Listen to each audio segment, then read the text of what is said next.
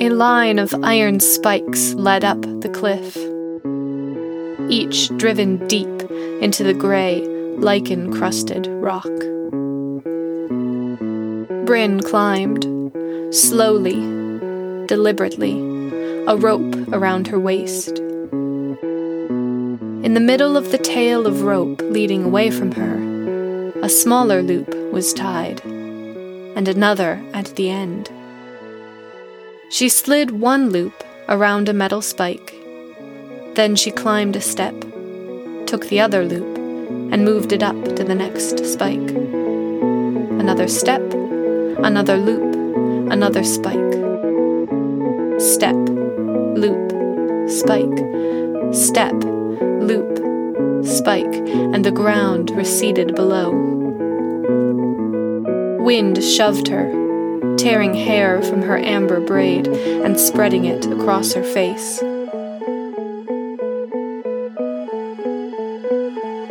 She could have clambered up those spikes as easily as the ladder into the hayloft, but he had told her not to. Wind and rain might loosen the spike, make it come away in her hand. She'd fall. And she'd always done what he'd said, hadn't she? Step, loop, spike. She paused to wipe hair from her forehead. Her palms throbbed heat from the rope and the cold spikes and the stone. Slick sweat gathered under her arms and between her shoulders, but the wind dried her skin.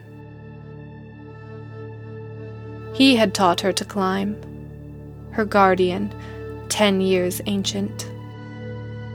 Too young to be father, too old to be sibling. Something in between. Less brother, more demigod, all-knowing and wise. Step, loop, spike.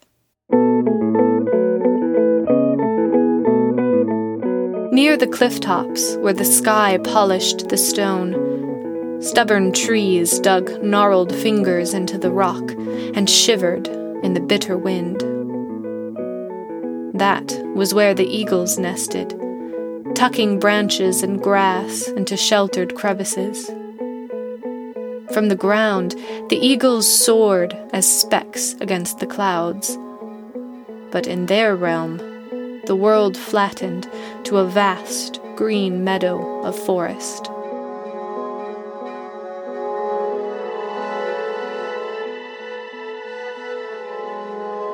Bryn perched on the last of the spikes and dried her hands on the rough weave of her clothing, letting her aching fingers rest. Then, with a thrill, she slipped the loops free. She clung to the cliffside, heart pounding, knowing only the strength of her fingers kept her from plummeting. Moving between tree roots and rock outcroppings, she edged sideways along the cliff. They had followed this path before, only then her rope had been tied to his waist. If he had fallen, he would have taken her with him. But she had never been afraid, never believed his lithe, tan hands could lose their grip.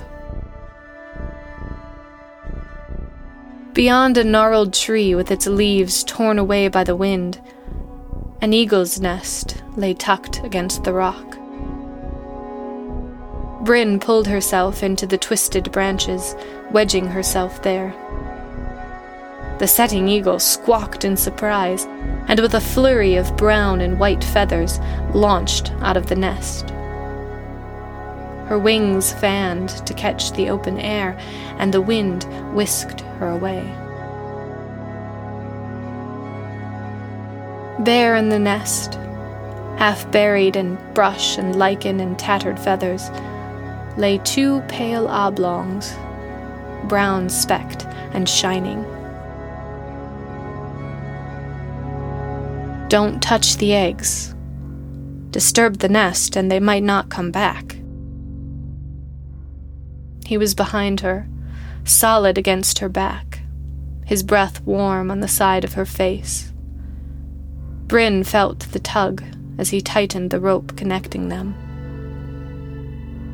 But the wind slashed with cold fingers, reminding her she was alone, and she leaned back against crumbling rock. The rope hung loose around her shoulders. She leaned forward into the nest and took an egg, hot and slick, freshly laid, in her hand. It would hatch a blind, helpless chick, opening a hungry mouth to the sky. He had brought her to see them once, after they'd hatched and their knobby wings started to sprout patchy bunches of feathers. "She'll push them right out of the nest," he said. "Otherwise, they don't know they can fly." The egg sat hot in her aching palm, but cooling. Now that she held the forbidden thing, she didn't know what to do with it. Eat it? Crack it open? She might find a bloody mess inside, a half-grown chick brought into the world too soon, and the thought made her sick.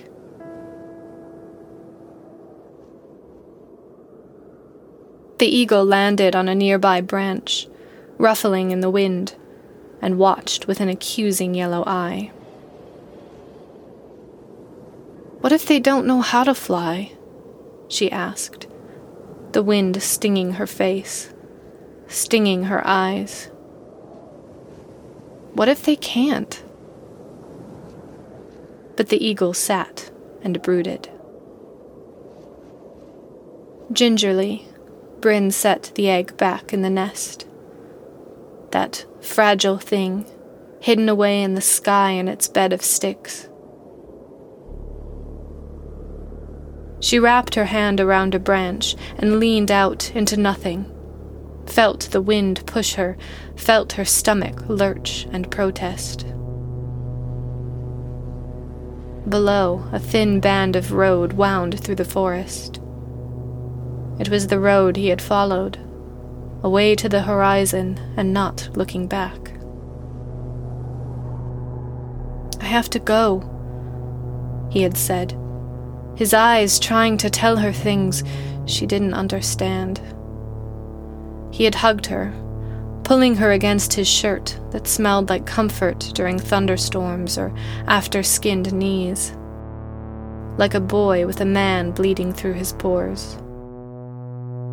She had scowled after him, not caring what was at the other end of the road, only knowing it led away from her.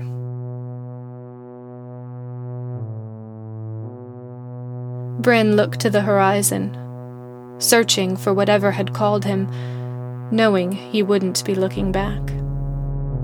He had left her a half-feathered fledgling in the nest, an egg without its shell. She pulled herself back to the cliff and climbed to the spikes leading downward, the sheer descent to earth. She had dreamed of falling, of the wind stealing the air from her lungs, carrying her faster and faster, tumbling until she gasped awake, heart pounding, unsure if she was terrified of the landing or exhilarated by the fall. Never free climb. His hand had pulled her face to look at him, his fingers tight on her cheeks. "I mean it." And she had always done what he said. She coiled the rope over her shoulder.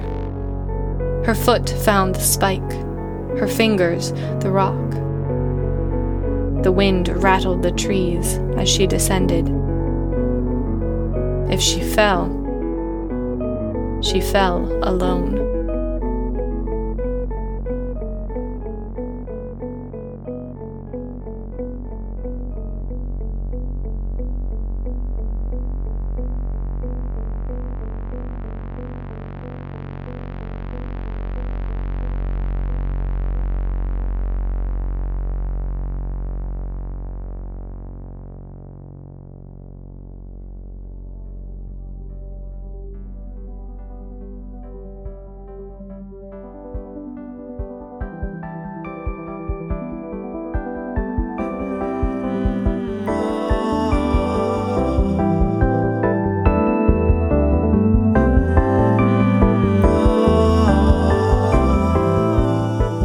Today's episode of Tiny Tales was written and narrated by R.E. Rule. Music and production by Frank Narat. If you enjoy our show, don't forget to rate and subscribe. Join us on Patreon for as little as $1 per month to gain exclusive access to the Tiny Tales soundtracks. Visit us at tinytalespodcast.com for details. Thanks for listening.